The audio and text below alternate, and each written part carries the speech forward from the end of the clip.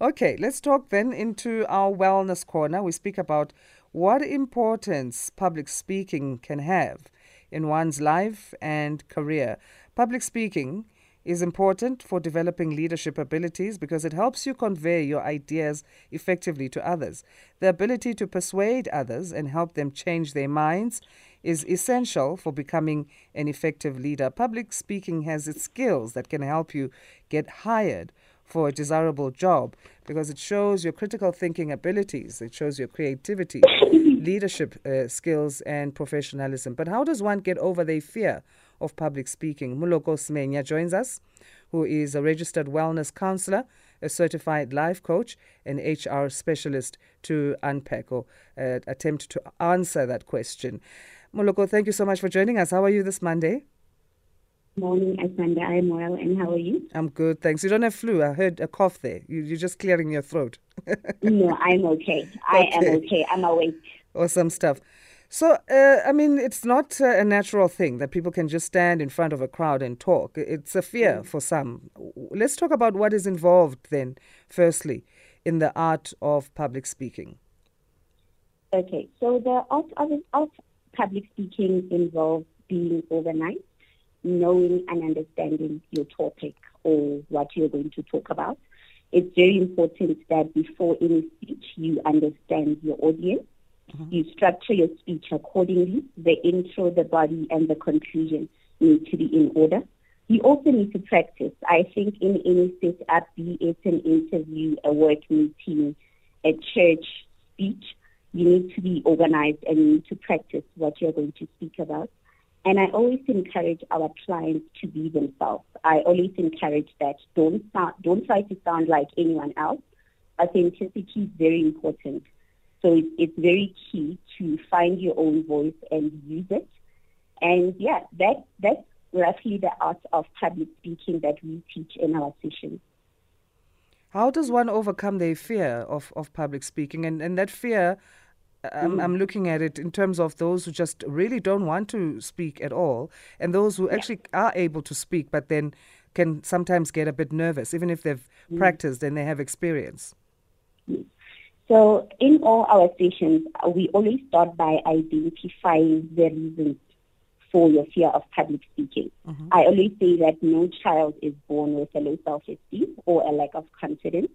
Life happens along the way, and you find that one starts having either a low self-esteem or even self-doubt.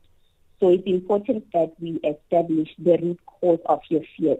If it's stage fright, did something happen back in the day or at school during orals that have resulted in you being fearful of speaking in public? Or it could be that when you voiced your opinions as a child, you were not heard or you were not listened to, and as a result, you would rather just keep it to yourself. So it's very important that we establish the root cause, because I have discovered that once we do that, the speaking part itself becomes much easier.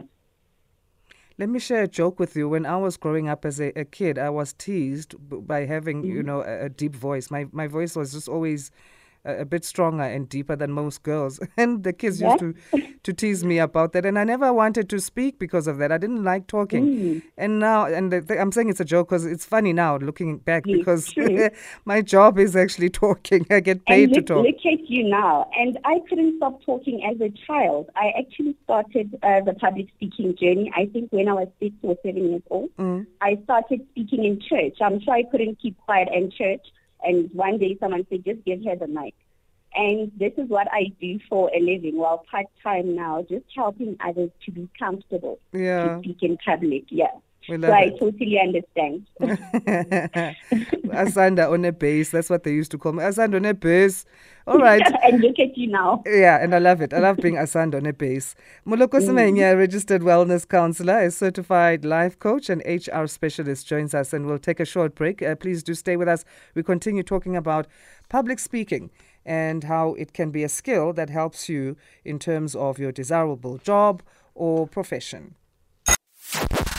This is Sound Awake on SAFM. And we're in conversation with Moloko Semenya on public speaking and the art thereof.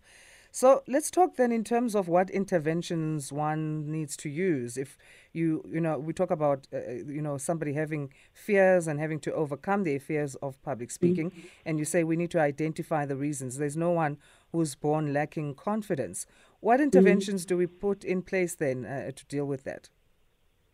Okay, so usually before we even start with the sessions, it's important to determine the client's needs or what they would like to improve or work on. We then start with a phased approach. The phased approach is getting a client comfortable by then sending a voice note into the group where they speak about themselves. I always say that when you speak about yourself, it becomes so much easier because there are no corrections. No one can judge your story as standard. So it's very important to be comfortable by speaking about things that you're most comfortable with, where you come from, where you grew up, how you grew up, the things that you enjoy doing. And there's no formula. There is no shortcut to public speaking. Everyone needs to come on board and speak. And that is what our public sessions are about. The interventions that we put together in place are mostly a phased approach to get clients comfortable, but eventually we all need to practice speaking. We'll start with 5-minute speeches or 2-minute speeches or simply introducing yourself to everyone in the group. I think until we get to a level where you are comfortable enough to even do PowerPoint presentations. So there is no shortcut to public speaking. People will ask if they can send their speeches in a written format, and I say, no, this is a public speaking platform. You need to come on board and try to speak in an intimate setting so that you are more comfortable. How much of an influence does reading add to one's ability to speak publicly? Can that be an intervention? The value that it has is confidence, Asanda. Confidence to articulate yourself in any setup with anyone that you meet or come across, regardless of their level and social status. And also the ability to be able to sell yourself in interviews. I sit in a lot of interviews, and this is one of the reasons I actually started this platform, because I saw how much people struggled to articulate themselves, be it at work and also in interviews. So I think the value that public speaking has is generally the confidence to be able to hold a conversation, sell yourself, speak to others, and just articulate yourself in a manner that you are comfortable in. Can reading be an intervention in dealing with, raising one's public speaking confidence? Pardon, can reading? Reading, yes. Would you recommend that the more you read, the easier it becomes to speak publicly? Definitely, because it helps with your articulation, it helps with your pronunciation.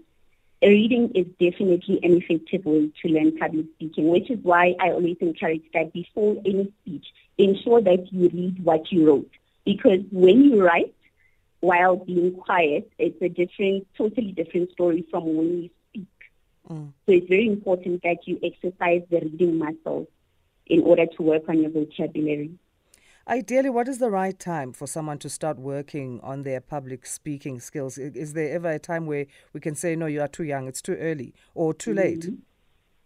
You know what? I would say for parents, if there is an opportunity for you to expose your children to public speaking from an early age, please do that for them.